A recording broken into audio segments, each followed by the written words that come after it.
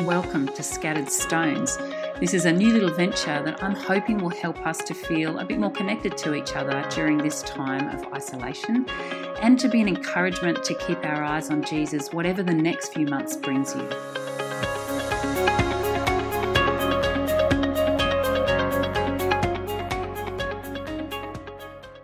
I've been doing some recent reading of the wisdom writings by King Solomon. And what stood out to me in particular comes from Ecclesiastes 3.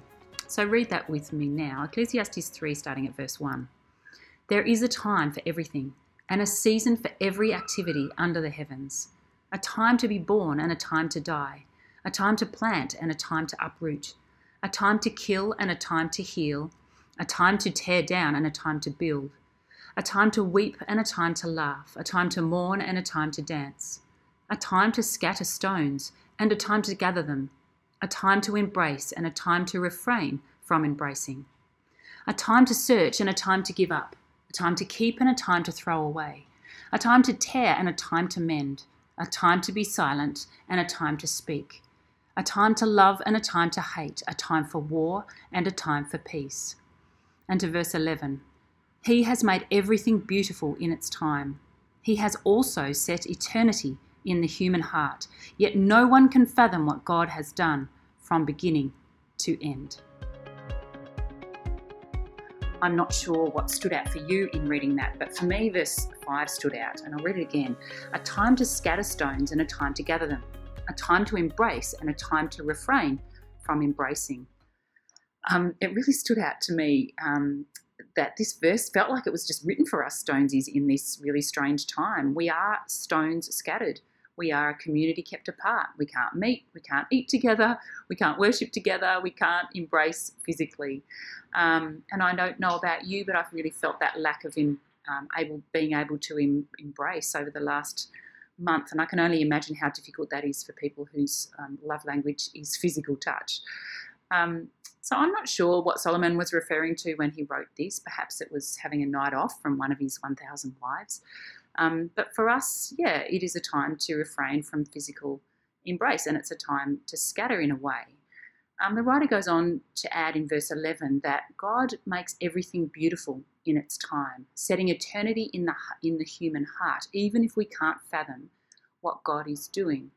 And my question is, how do we make even this need time where it's a need to scatter and a refrain from embracing, how do we make this time beautiful now?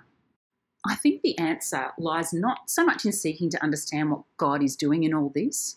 I certainly can't understand it, but I think in following the eternity that God has set in our hearts.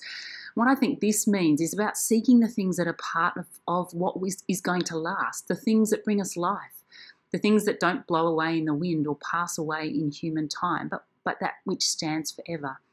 Or another way of saying this is those things that are part of the kingdom of God. And when I listen, I see and hear all around me that this actually is a time to embrace. We might have to refrain from physically embracing, but if there is any time to embrace, the time is now. And I think as a community, we're pretty good and we've cottoned on to new forms of embracing collectively. I think the last few weeks has seen us gather in amazing new ways in large and small groups and using technology and phones and different mediums of voice and video and singing and dancing and art and so many other beautiful expressions. And I want to encourage everyone to not fall out of this habit of connecting in this way. It's so beautiful to see, and I think it really speaks to the eternity that God has set in our collective hearts to connect with Him and each other. But what about personally? And I'm not talking here about embracing things that might help us get to the other side of our current circumstances, like, binging on Netflix or eating or drinking or retreating just because we can and because it's easy. Actually, I'm talking about embracing the things that God has set on our hearts if we will listen. If we listen to that eternity that He's put in our hearts. What will you embrace in this time? What is God putting on your heart?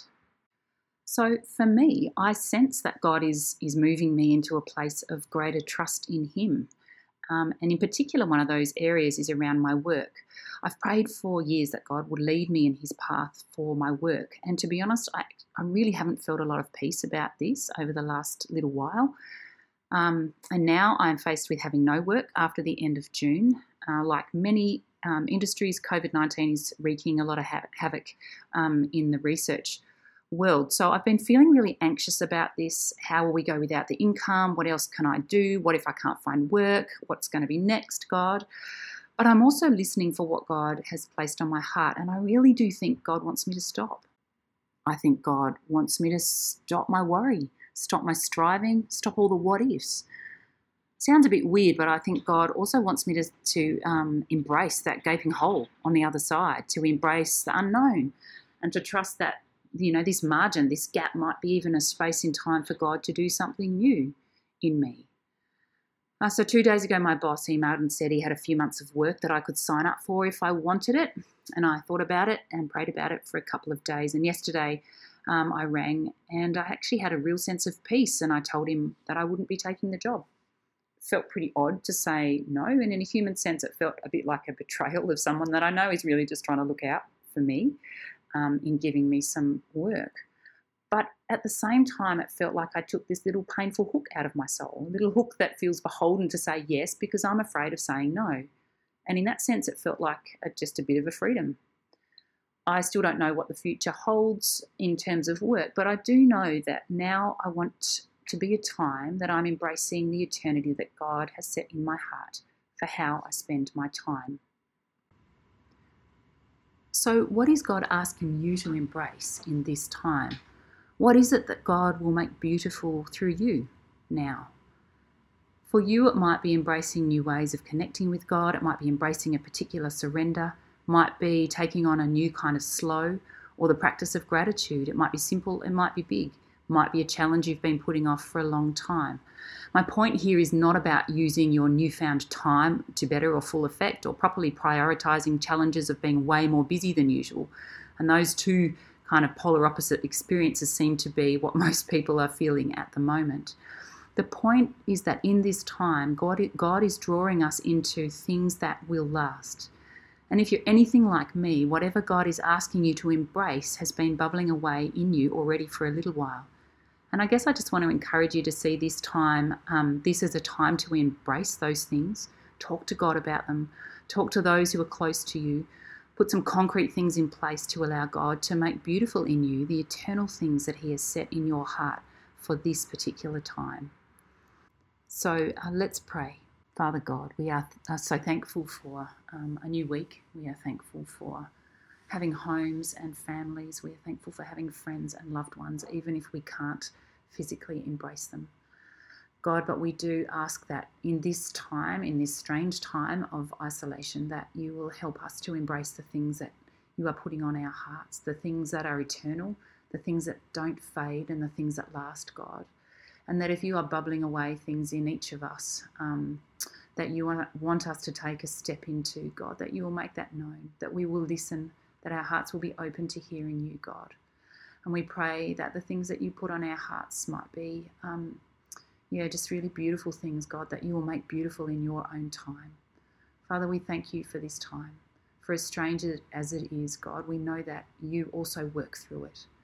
And we pray for each of us Stonesies this week that you will give us everything that we need, the courage to take a next step forward, to fill our time with things that are meaningful, God, whether that be having a lot of time or not a lot of time. God, and we pray that you will grow us. Father, thank you for everything that you give us. In Jesus' name, amen. And just wanted to say too, to end, that you don't need to respond to this if you don't want to, but if God is putting things on your heart that you want to share with us all, of course we would love to hear them. So I'm signing off. Love to you all, and have a fabulous week.